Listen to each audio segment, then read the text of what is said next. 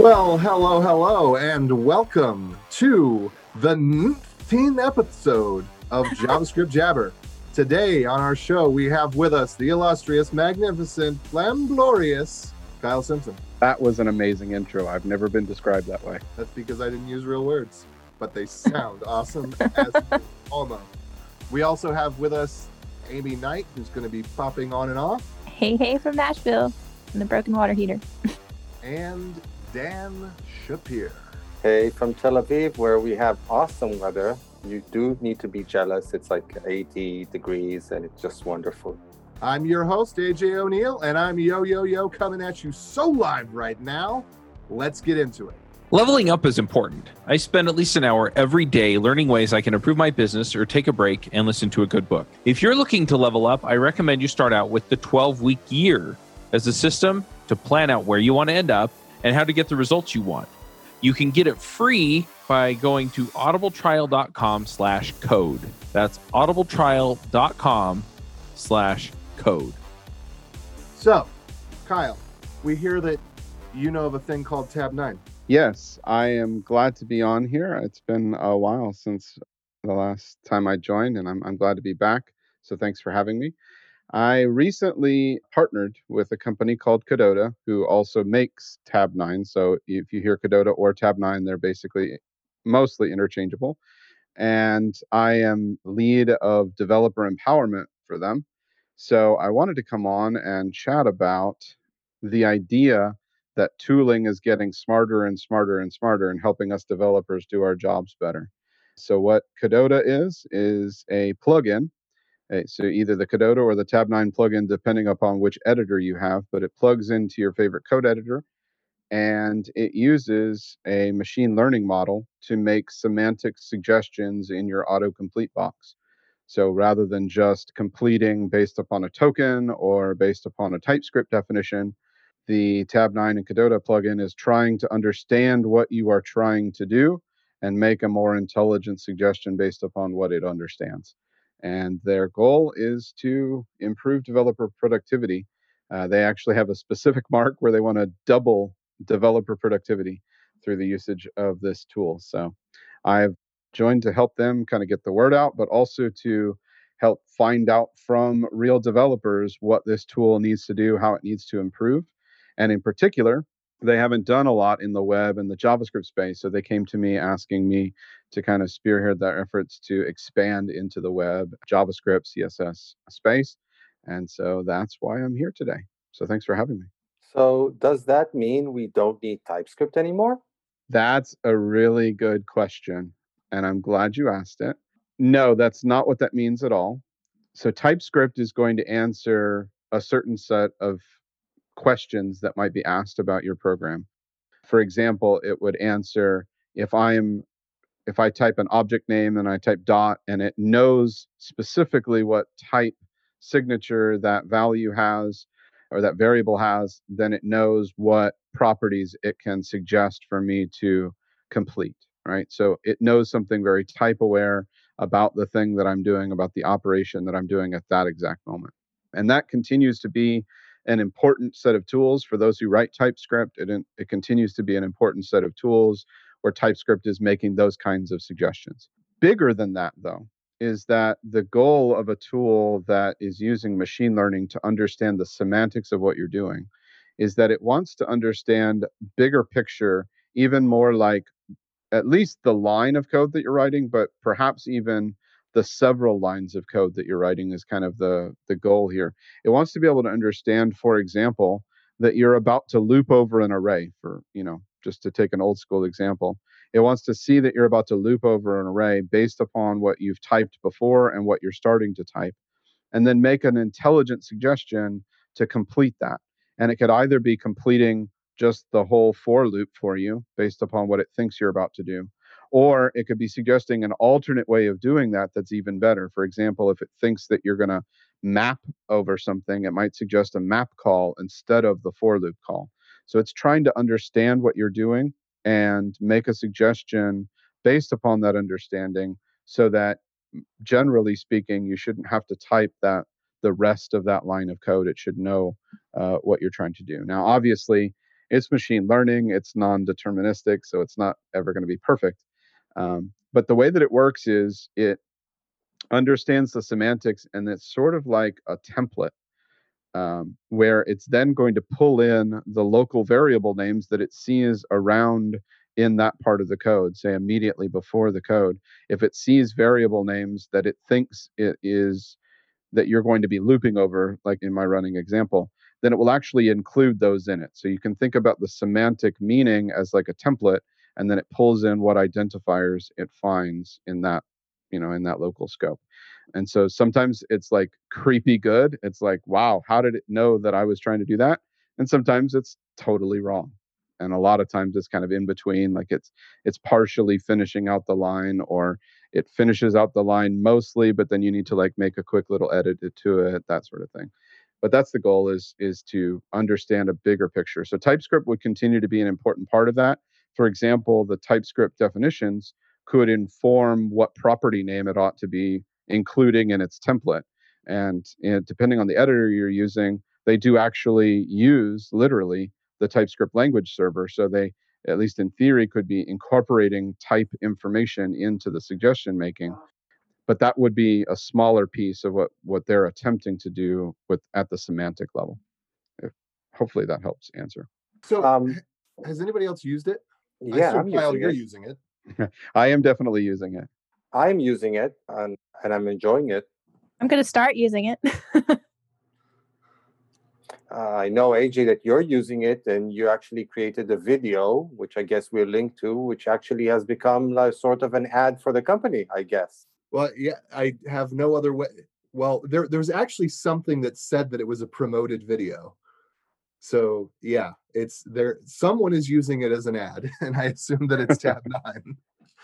But it's only 30 seconds. It's just, it was the first day I used it, and I saw something in their little preview video that looked interesting to me.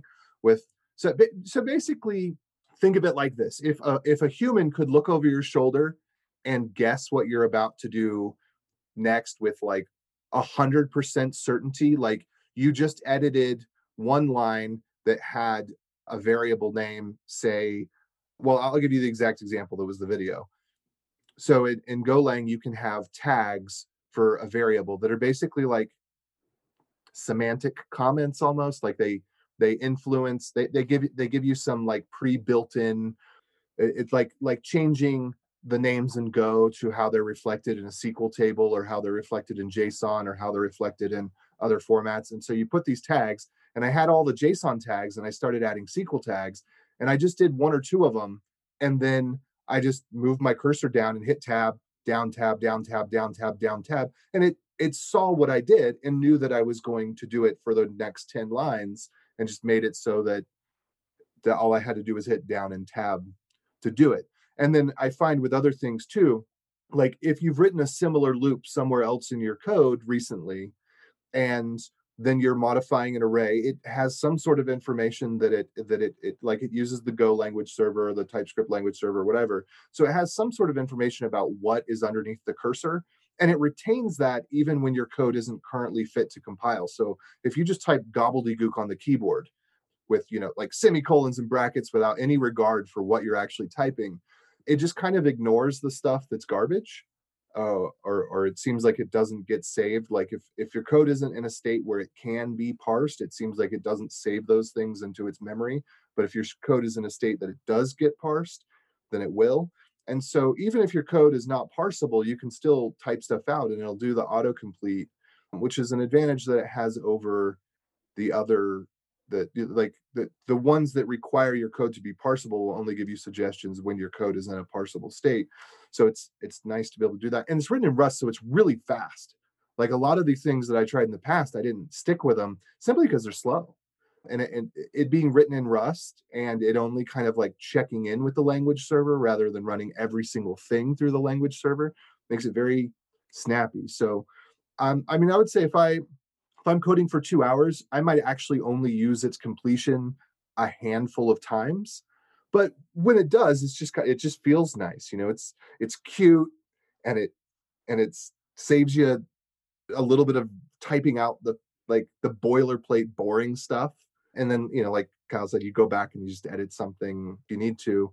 But I mean, still, disclaimer, I don't think that it's like absolute magic that's going to revolutionize the world in the stage that it's in right now. I think that it's convenient, it's worth trying out, and you probably could adjust the way that you code to match the way the editor makes prediction. Like with me, I'm bouncing back and forth all over the place. Like a lot of times I'll write the end of a line and then I'll write the beginning of the line just based on stream of consciousness. And I think it doesn't help in that case because it's not like backwards predicting or deleting things. It's only additive. Yet.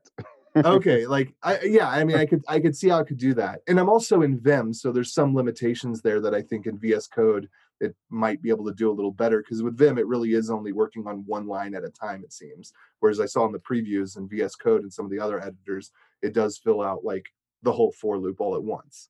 You touched on a number of things there that I wanted to kind of dig into and provide a little bit more behind the scenes. And disclaimer, I've only been, partnered with the company now for a couple of months, so I'm still in my fire hose phase of learning how it all works under the covers. I'm by no means even remotely well versed in machine learning and all the deeper things of that. So the smart folks there know all of the ins and outs of it, but I'm getting kind of a layman's understanding of how the system works. So some of you may have heard a few months back, kind of made a big splash in the media, was this new AI natural language model that came out called GPT-3. And it was done in the form of a tool where you could type a couple of characters and it basically started generating your whole program for you. And everybody's like, oh my God, that's the future of software development, is that we're gonna do this. So GPT-3 is a licensed model that's based on human language, and that has some like 175 million parameters put into it or whatever. The predecessor to GPT-3, GPT-2, has been out for a number of years, and that was also trained on natural human language using just a far fewer set of parameters, but still a pretty good solid model. And that one was open sourced as far as I understand. And so what Codota and Tabnine are is they took GPT-2 as the base model. And they then further trained that model against essentially as much of the open source code as they could get out in the world, like, from GitHub or whatever, to become more programming language aware in addition to human language aware. And that is the starting point model that when you just download Tab9 or Codota and fire it up in your editor, that's the default model that it has. It's based off the natural human language and then further trained against essentially open source code. So once it finds a project in your code base, which as far as I can understand, it basically just attaches to the nearest Git directory. So wherever your Git directory is, that's what it's going to treat as a project generally. What it's starting to do then is it's starting to ingest bits and pieces of your code from that project. It does not do all of it all at once. It kind of does it as you go along, as you open up more files and use more files. But it is ingesting the pieces of code that you're accessing in your project. And so it is actually creating a local layer model on top of the inherited model that came in from kind of the open world. And that local model is per project.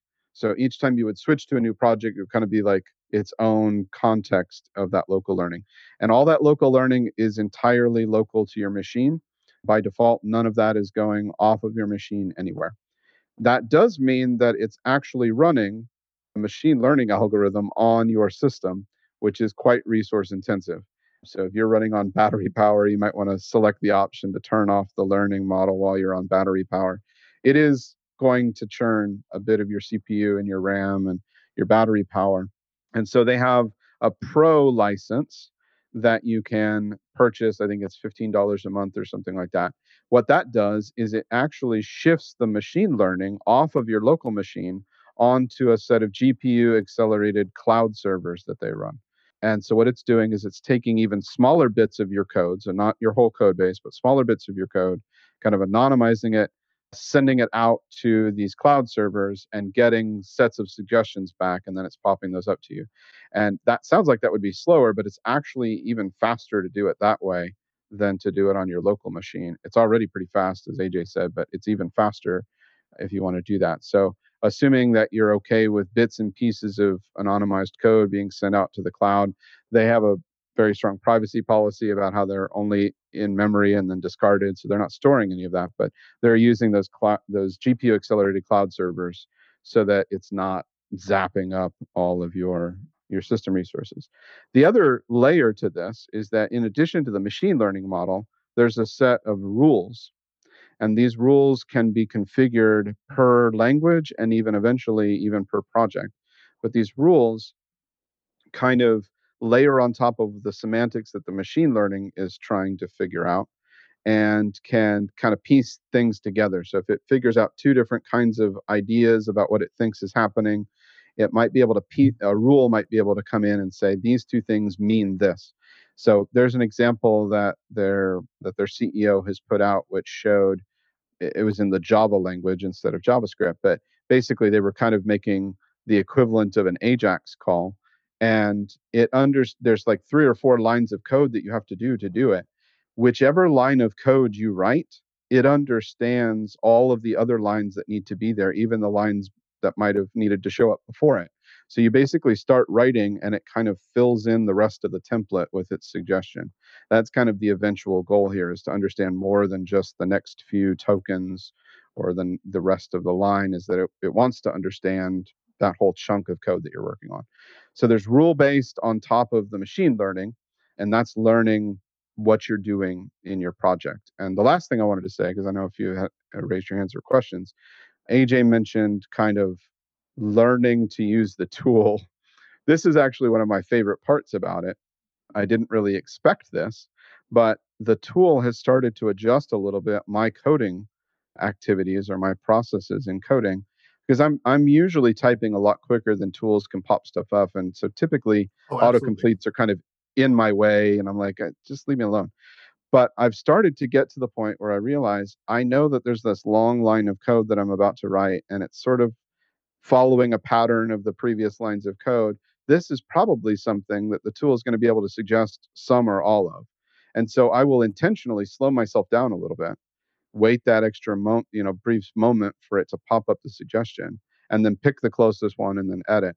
And so I started to adjust my coding habits and styles to take better advantage of the tool, even to the extent where you can actually write a code comment, not unlike what the GPT-3 demos that came out were doing. You can actually write code comments that can help those semantics. So I sometimes will write a code comment if I know that that might help what suggestion it's about to give me. So it's it's interesting that the tool is learning from you and you're learning from the tool. It's an interesting symbiotic relationship. What would a comment that is helpful to the tool look like? This is not a real example and obviously not deterministic, but imagine back to my example of writing a for loop. It's not necessarily super obvious from the first line of the for loop that what you're going to do is map over a set of items and convert them. But you might write a code comment that says map over the array and, uppercase all the strings. You might write a code comment like that. And then as you start to write the for loop in the future, it might be able to say, oh, I think you're doing a map. And actually the suggestion that it makes is not completing the for loop, but replacing the for loop with the better suggestion, which would have been a map call, for example. That's kind of the goal here, is that it should be able to have that kind of intelligence. So the comment in this case would be like, it's machine learning on the comment. And if it sees you do something in one place based on a comment style you use, then the next time you use that comment, it'll start preloading code that's similar to other places you've used that comment, pull it as a template. Yeah, it's got that local model on a per project basis. So actually the first time you use it out of the box, it doesn't have a lot of very intelligent suggestions. But after you've used it for a couple of days or even a week or two, and you've opened up a lot of files in the project and it's ingested more, you'll start to see that it's able to pull in, even if you did that for loop in a different file, it's able to kind of correlate and say, oh, it looks like you're probably doing this. It's really good, actually, very quickly. It's pretty good at recognizing patterns in adjacent lines of code. So like the previous 3 or 4 lines of code might suggest a pattern, like what you were saying, where you're injecting SQL. It seems to be very good at that. But it's even able to start figuring out those patterns from beyond just the initial couple of lines before, even outside of the file. It's just, it doesn't do that right out of the box. It has to learn that over time. But yeah, the model will, that local project model will adjust to what you do. So it sees every time he does a for loop, he writes, something kind of like this. So it'll start to suggest for loops like that, even if that's not at all code that it ever saw out in the open source world. Have you ever wondered if you could be offering a faster, less buggy experience for your customers? I mean, let's face it, the only way you're going to know that is by actually running it on production. So go figure it out, right? You run it on production, but you need something plugged in so that you can find out where those issues are, where it's slowing down, where it's having bugs. You need something like that there. And Raygun is awesome at this. They just added the performance monitoring, which is really slick, and it works like a breeze. I love it. I love it. It's like you get the ray gun and you zap the bugs. Anyway, definitely go check it out. It's going to save you a ton of time, a ton of money, a ton of sanity. I mean, let's face it.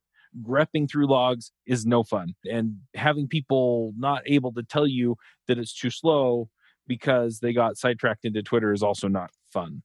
So go check out Raygun. They are definitely going to help you out. There are thousands of customer-centric, customer-focused software companies who use Raygun every day to deliver great experiences for their customers. And if you go to Raygun and you use our link, you can get a 14-day free trial. So you can go check that out at javascriptjabber.com/Raygun. So here's the question that a lot of people ask, like me, when I talk about this or show this to them. How do I know I'm not just training the robots that's going to replace me? How do I know this is really for my benefit and I'm not going to be enslaved by Tabnine? I'm super glad you asked that.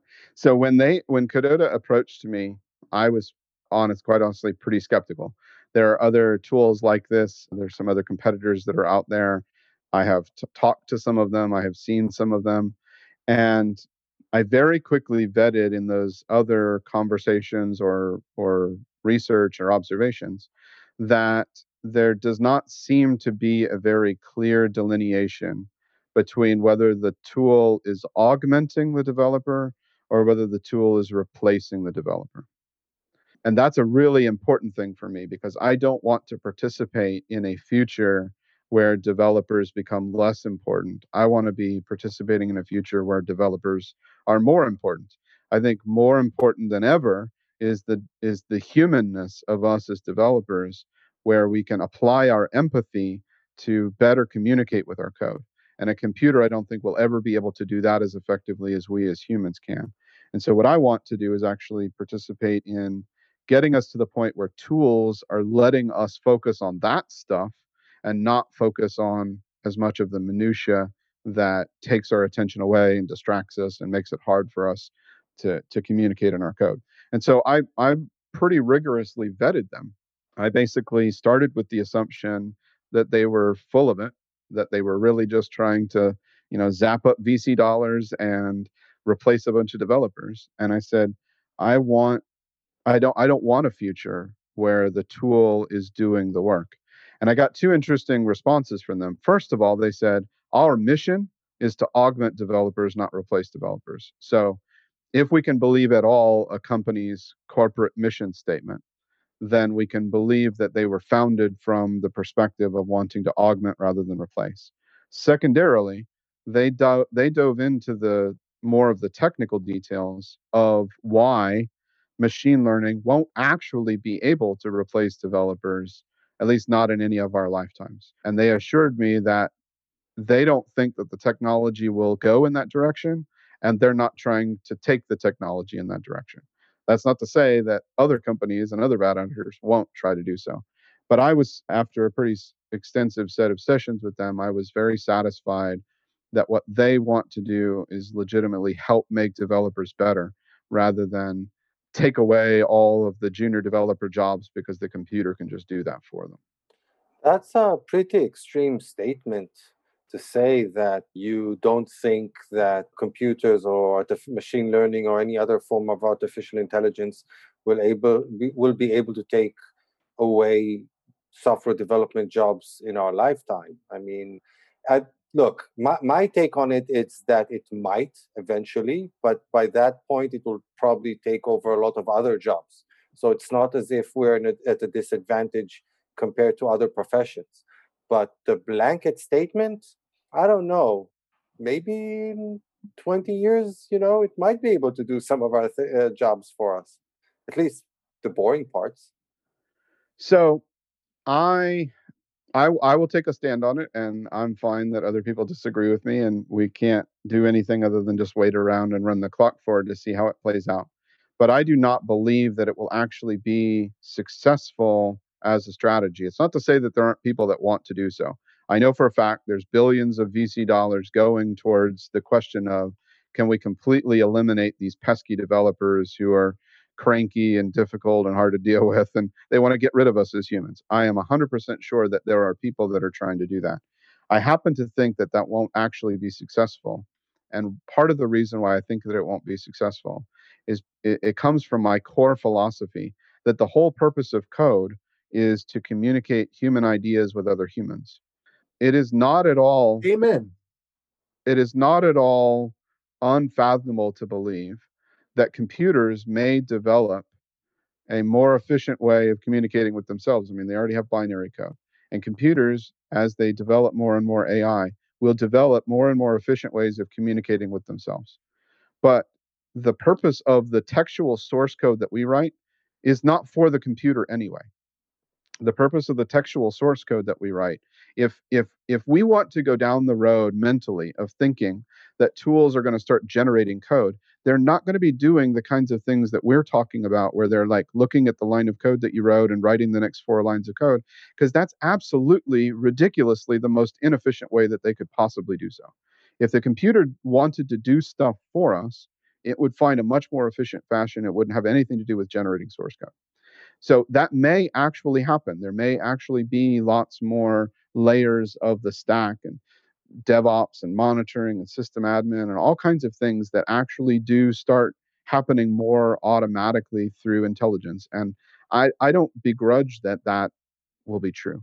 But the actual process of thinking about a problem that I want to solve and thinking about how to translate my idea of an algorithm and a solution into human readable source code so that my future self and other people can see what I was doing, that's not going to go away, in my opinion, any more than we might suggest that we won't ever have people writing poetry or novels anymore, because those are forms of human communication, and there's value in and of themselves to that human communication. So I think we will always have a place to play in describing what we want to do. I don't think that the future of all software development is the brute force machine learned version, like the million monkeys on typewriters way of programming. I don't think that's the future of all programming. I think there are parts of technology which will go that direction. We will still be writing code, and to the point of our discussion, I want to help make more a reality smarter tools that help us do that job better. And that's what I see Tabnine and Codota as trying to do. All the stuff that we've kind of talked about leads to a question I've been hanging on to for a couple minutes, and that is the input into the model specifically. So it sounds like from what we've talked about right now, it's your own input. But what about somebody who is learning? Would they, in theory, like, can you tell it to not like down the road? What if you didn't want your own input? You wanted somebody else's input because you're learning, or something like that. Yeah, it's a great question.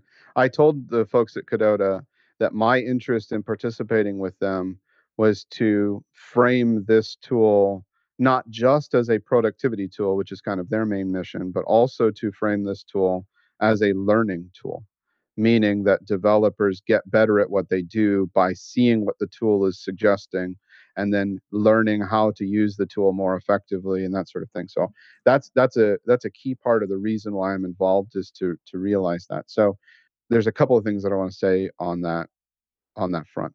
Number one, prior to me joining, the company already had as an objective the ability from a monetization perspective. If the tool can learn from open source code, it can also learn from closed source code. And so there's a clear and obvious monetization path where a company, XYZ Corporation, could say, hey, Codota, can you come in and train a model against our internal million lines of code so that we have a model that is suggesting specifically what we do well in our own code? And we don't really care about the open source model, or maybe we care a little bit, but we actually care much more about our internal model. That's a clear and obvious monetization model. So idea. Yeah. I'm not spilling any beans there. Obviously, people know that that's where these kinds of tools are headed. So they already had that on their agenda as something that they wanted to do. What I said when I joined was, there's a lot that's one of those, like, you know, that meme where it's like step 1, do something, step 2, who knows, step 3, profit. There's a whole bunch in step 2 before you get to the point where actually companies are doing that. And I suggested to them that a much more effective way of getting there, maybe a baby step, is to actually be able to do that for open source communities. So, for example, writing React code versus writing Vue code, you want different kinds of semantics and different kinds of patterns and idioms to be impressed upon the code. Well, what if we could take models? What if we could take code bases from the creators of the React framework, or the creators of the Vue framework, or creators of the Angular framework?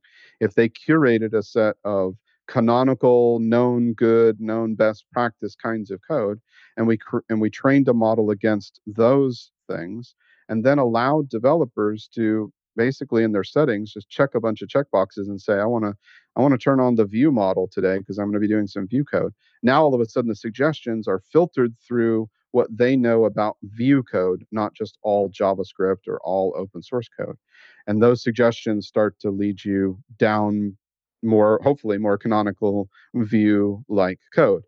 If we can do that for open source communities, we can also do that for experts. So we can imagine people like, for example, Dan Abramoff. We could have a Dan Abramoff model that is like his genius way of thinking about all the React code that he writes.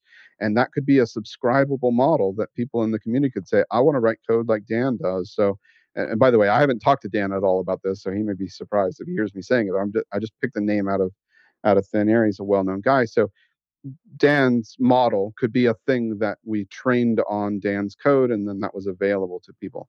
So this idea of subscribable open models is what I pitched them as kind of the interim step, and that we are in process of starting to look at that both from a product perspective and as a strategic perspective. How do we find those communities? How do we find those people to start, training those tools? But that's where we're headed, is that a company could be able to say, here's the model that we've trained, and we don't want this model to learn from anybody except maybe our lead developers. They could say that. An open source community could do the same thing. We could say, let's take all of the React code or all of the Vue code that's in the documentation site, and let's train the model there.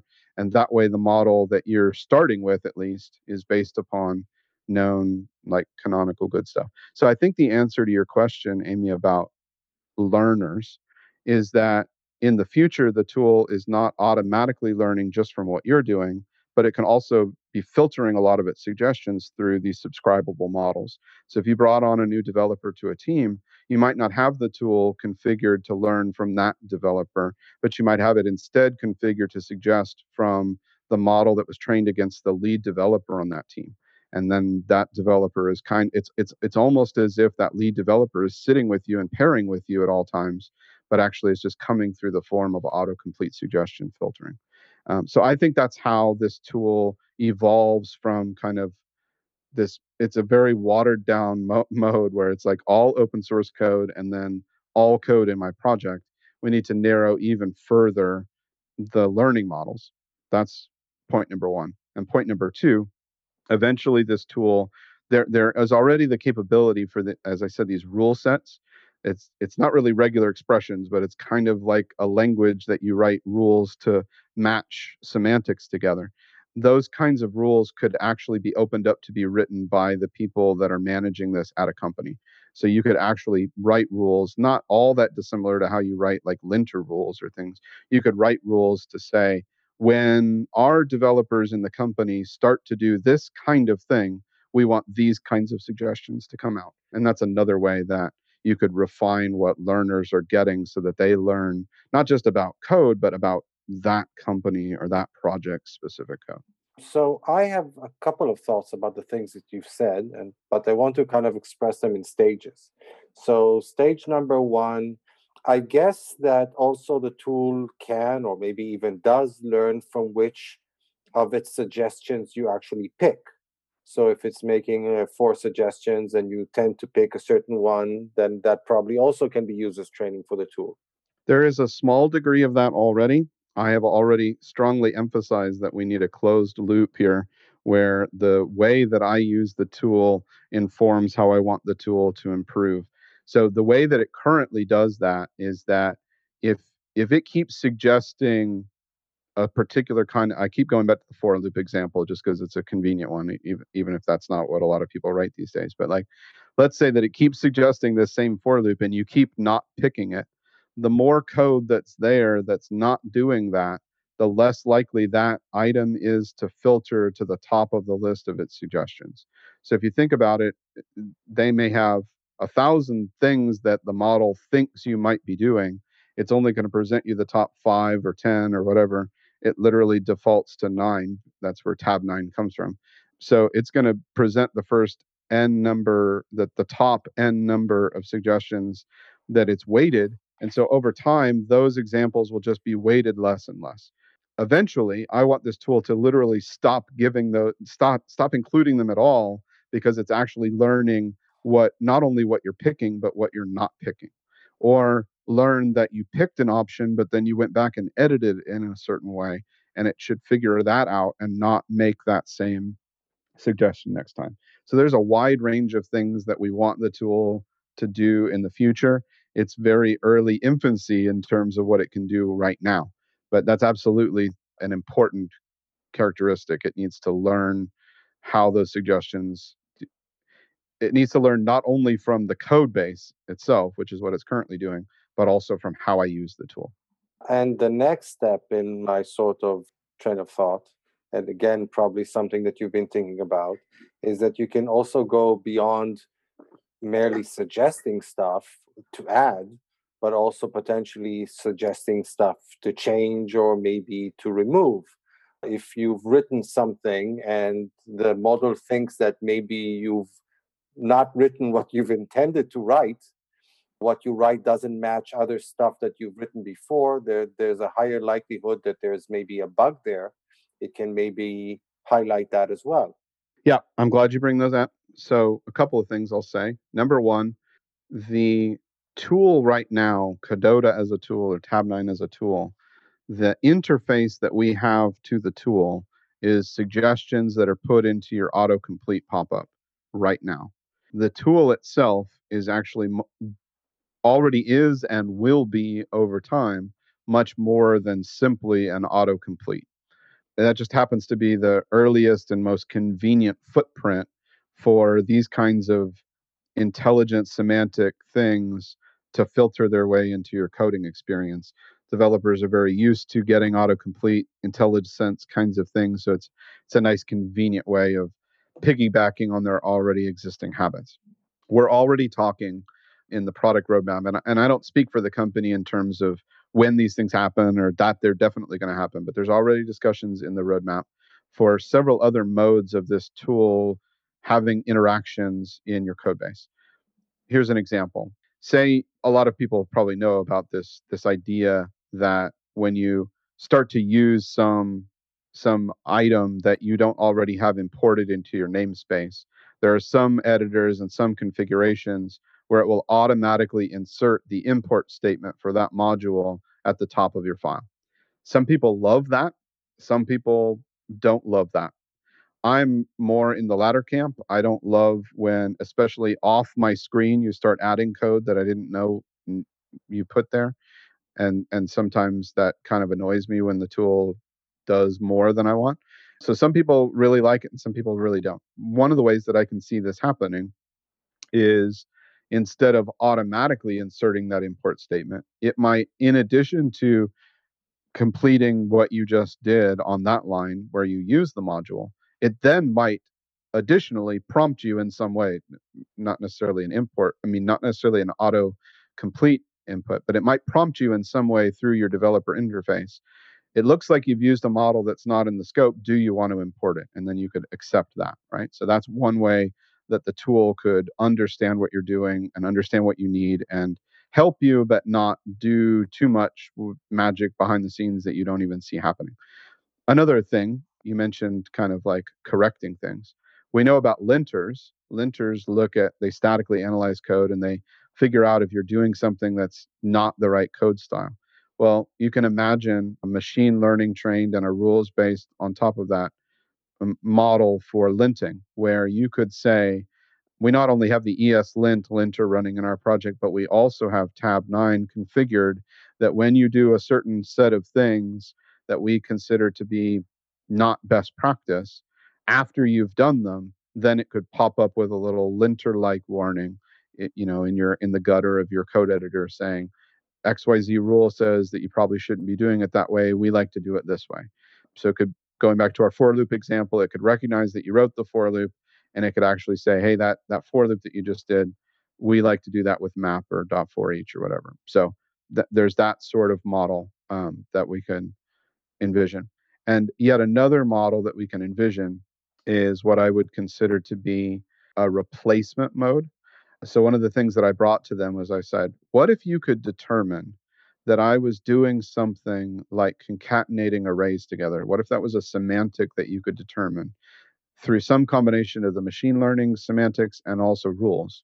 If you could figure out that I was concatenating two arrays together, and as I was getting ready to commit a line of code, or as I've typed out or even completed a line of code where I committed, what if you could then highlight that line of code and say, would you like to do this way, and suggest an alternate form of that line of code that's maybe using more modern JavaScript syntax, for example.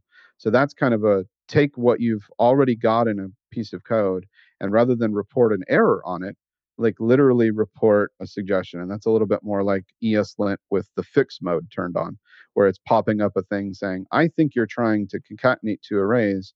Would you like to do that with the ... operator, for example?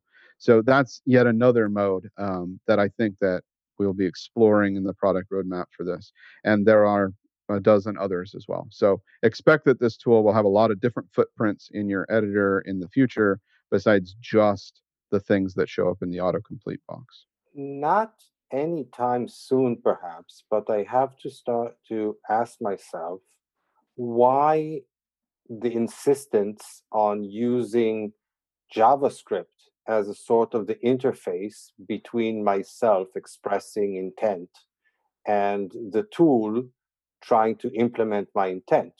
I mean, you kind of gave a precursor to that with your example about the comment. I mean, can't I maybe envision this tool enabling some sort of a higher level or higher order programming language where I can still express myself in a way that's very human readable, maybe even more human readable because it's more expressive? And then the tool figuring out the intent and providing the lower level implementation in whatever, because I don't really care. That's an interesting idea. It almost, in my mind, sounds like macro level kinds of programming or meta programming, kind of like Emmet that, you can type in and it auto completes a snippet of HTML for you or things like that. I can envision some sort of that, but I think that is orthogonal to what the goals of this tool is doing. In other words, to say, I think it's a useful endeavor to consider if there are more efficient languages that humans can write that translate into the source code that we communicate with.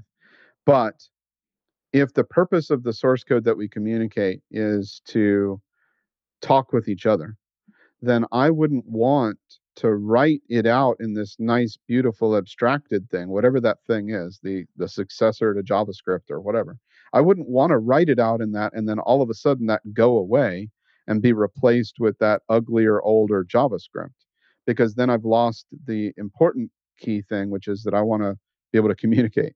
So I see this as an orthogonal thing that is essentially programming language theory. Should we be designing new, higher level languages that allow us to communicate better? Yes. Does that mean that a tool should be letting us write in that and then right before our very eyes transpiling it down to something else? I'm not sure that I see that being very fruitful. One of the biggest pain points that I find as I talk to people about software is deployment. It's really interesting to have the conversations with people where I don't want to deal with Docker. I don't want to deal with Kubernetes. I don't want to deal with setting up servers. I don't, all of these different things. And in a lot of ways, DevOps has gotten a lot easier. And in a lot of ways, DevOps has also kind of embraced a certain amount of culture around applications, the way we build them, the way we deploy them. And I've really felt for a long time that developers need to have the conversations with DevOps or adopt some form of DevOps so that they can take control of what they're doing and really understand when things go to production, what's going on, so that they can help debug the issues and fix the issues and find the issues when they go wrong and help streamline things and make things better and slicker and easier so that they'll more generally go right. So we started a podcast called Adventures in DevOps. And I pulled in one of the hosts from one of my favorite DevOps shows, Nell Shamrell Harrington from the Food Fight Show, and we got things rolling there. And so this is more or less a continuation of the Food Fight Show, where we're talking about the things that go into DevOps. So if you're struggling with any of these operational type things, then definitely check out Adventures in DevOps. And you can find it at adventuresindevopspodcast.com. All right, well, let's go ahead and have Amy go first because she is ready and roaring to give us some picks. Yeah, in case I need to jump off here sooner rather than later. I feel bad because lately I've been picking more like infrastructure type picks and stuff. Still doing some JavaScript, but because I'm kind of doing two different things in my current role. So this looked kind of cool to me as I was researching different Terraform tools. So it will look at your Terraform file, which is, if people aren't familiar, it's a tool for provisioning infrastructure in like Azure, Google, Amazon. But it'll look at your Terraform file and it will predict the cost of what you're trying to provision. So I will drop a pick for that because I thought that was kind of cool. Well, Amy, we know that you're jumping up in the pay tier when you're getting paid to solve these kind of problems. No comment. No comment indeed. All right. It's fun. I do it because it's fun. And I really. Oh, I know. But I'm just saying, like, when you get to the point where that's the kind of problem you're looking at, I know you're up in the ladder there. So, Dan, you want to go next? Sure, why not? So we've been talking about tools to help you write cleaner, nicer code, automate your coding process. So I actually want to link to an excellent article that is the title of which is How to Write Unmaintainable Code in order to, for job security, to ensure job for life. They have some awesome suggestions. For example, we've been talking about how difficult it can be to pick appropriate variable names or names in general. Well, how about using baby names for variables? I think that's an awesome idea. Another idea is to take whatever you thought the variable name should be, throwing it into Google Translate, translating it into some random language, and then using that instead. A lot of excellent tips about how to make your code wholly unreadable and wholly unmaintainable in order to ensure that your company can never, ever let you go. And that would be my pick for today. Dan, I'm just worried that maybe some companies would let people go if they did that. Yeah, and then you try to debug whatever I left behind. I just rewrite it. But anyway, Kyle, you want to go next? My pick is, if anybody has ever worked with the cookies API in the browser, document.cookies, which literally landed in the browser in October of 2000. So a long 20 years ago now.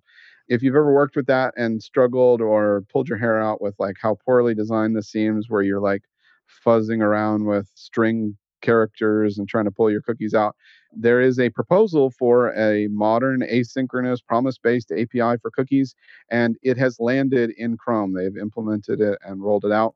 And there's a bit of concern from some of the other browsers. They're not really sure if they want to implement it, but I think it's a really good idea.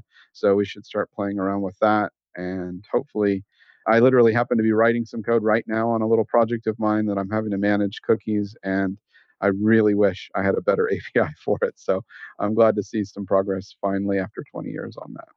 I'm kind of amused that I've never thought I'd get a chance to correct you on anything browser related, but it's document.cookie, singular rather than plural. Not document.cookies. It is document.cookie. Yeah, you write many cookies into document.cookie. That's an amazing API, by the way, where you add stuff into a string, but it doesn't, you change the string, but it actually adds to the string. It's an amazing API, really, a really interesting API. I actually agree with you that that access to cookies should have been asynchronous. Essentially, almost any JavaScript API should be asynchronous. Why would you? No, you do not.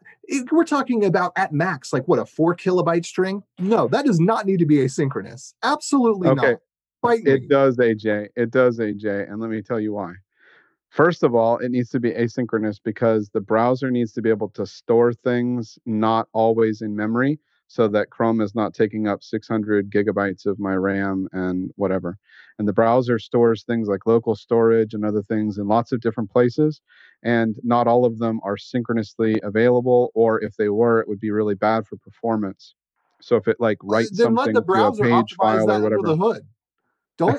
Don't bother me with that. But the other reason why it needs to be that way is that you need asynchrony when you're going to do cross-context communication. And these multi-process browsers are all now running tabs and iframes and all these different processes.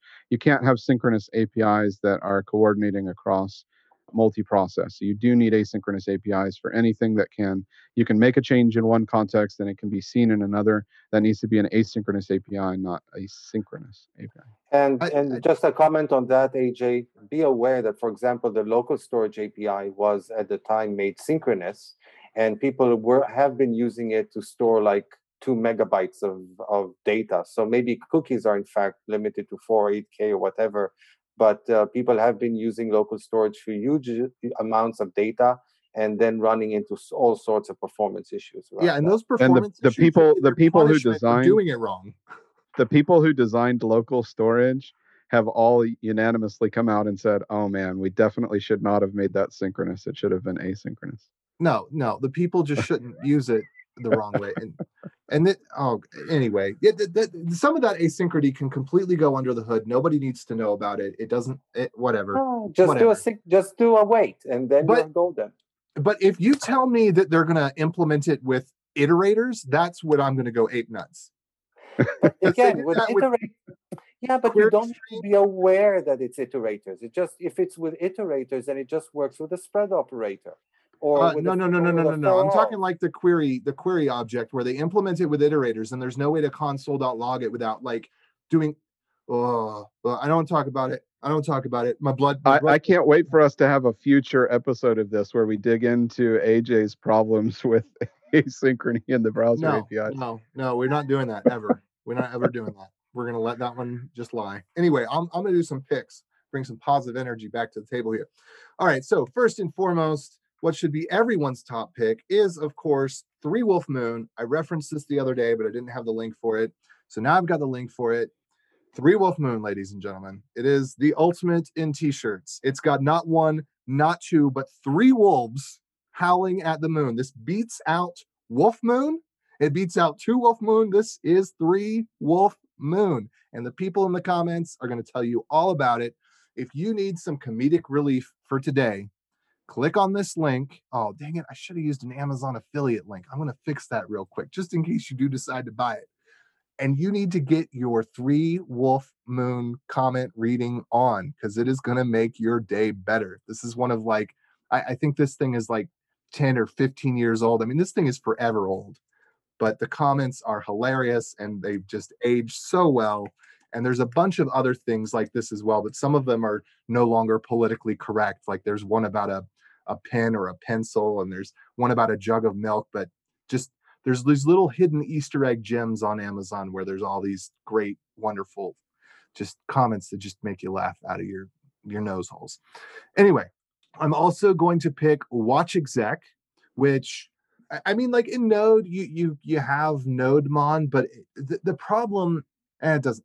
Watch exec is great because it's a single binary, it's cross-platform, and you can use it with any process. It doesn't have to be integrated into Node. So if you've already got something that watches files for changes and then runs a process when the set group of files change, then great. But watch exec is super intuitive, very easy to use. The options for like how to specify which extensions you want to listen to, it's got reasonable defaults, whatever. It's just a great tool. It's made my life better. And I've got a cheat sheet up at webinstall.dev/watch exec. And then also I kind of wrapped someone's Go library in a way to make it publishable, because a release hadn't been released in a couple of years, and I may want to add some additional command line flags, but it's called .env.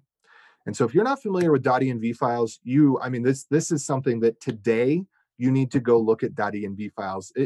Never ever commit .env files to your repository. Don't ever commit like a config.js. You have this .env file, you put configuration, and it's very simple. It's just key value pairs like name equals value, and then you get access to it and process.env. I think that's what it is. Yeah. And this is part of the whole 12-factor app thing. But anyway, so the .env program is just a cross-platform way to, and again, in Node, you already have a .env package. In Ruby, there's a .env package. But sometimes you come across a thing where you can have access to environment variables, but you don't have a good way to inject the .env into the environment before the thing runs.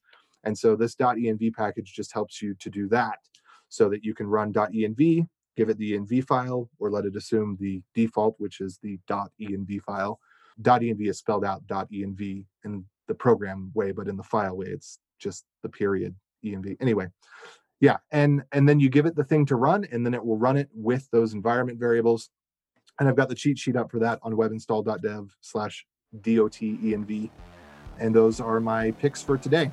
AJ out. Bandwidth for this segment is provided by CacheFly, the world's fastest CDN. Deliver your content fast with CacheFly. Visit CACHEFLY.com to learn more.